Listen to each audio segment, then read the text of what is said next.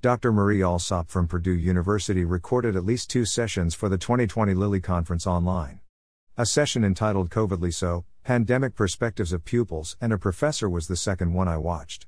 This session was short, 16 minutes, and really well organized.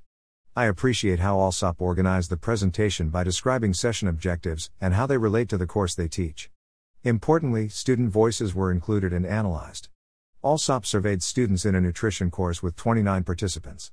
The student responses were then analyzed by Alsop and a student reflection was used to learn what worked best for students. Responses about what students missed from in-person education included learning as a group, asking questions directly, seeing friends, and in-person discussions. Alsop also asked what students preferred about remote learning, and now responses emphasized flexibility. An extra credit assignment Alsop used was a reflection using Flipgrid. One video shared helped see and hear a student's perspective on remote learning. Alsop then reflected on their goals for the online transition and how things worked. Alsop wanted to integrate active learning activities into an asynchronous online environment, foster a sense of community through social media, and provide a high-quality remote learning experience without shortchanging students. Alsop was honest and reflected. They shared student course evaluation comments. Students commented on the participation activities perceived as busy work, wanted less discussion, and the overall workload. Alsop then paused and asked the audience to think about one thing we could tweak that would improve the learning for students and the courses we teach. I was still thinking about workload and how to better determine expectations and actual time on assignments for the courses I teach.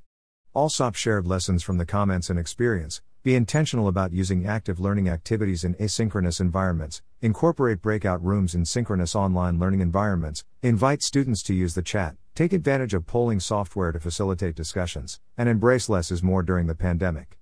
Alsop converted Think Pair Share activities for Hot Seat software. I didn't know about Hot Seat and will look into it. I agree with Alsop that students do miss social interactions and perceived efficient use of class time. Our expectations and the perception of assignments as busy work may cause resistance. Alsop continued emphasizing less is more. We are all learning and appreciate the honesty from Alsop. I have made some pedagogical decisions that were not the best, and I hope I have learned from the experience.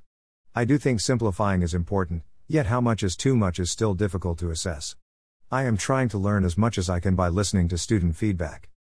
What lessons have we learned so far from teaching during a pandemic? Reflecting on what worked and what can be improved is part of being a reflective teacher. Incorporating feedback and making appropriate corrections is also part of learning for instructors and students. Image credit, WordPress free image library.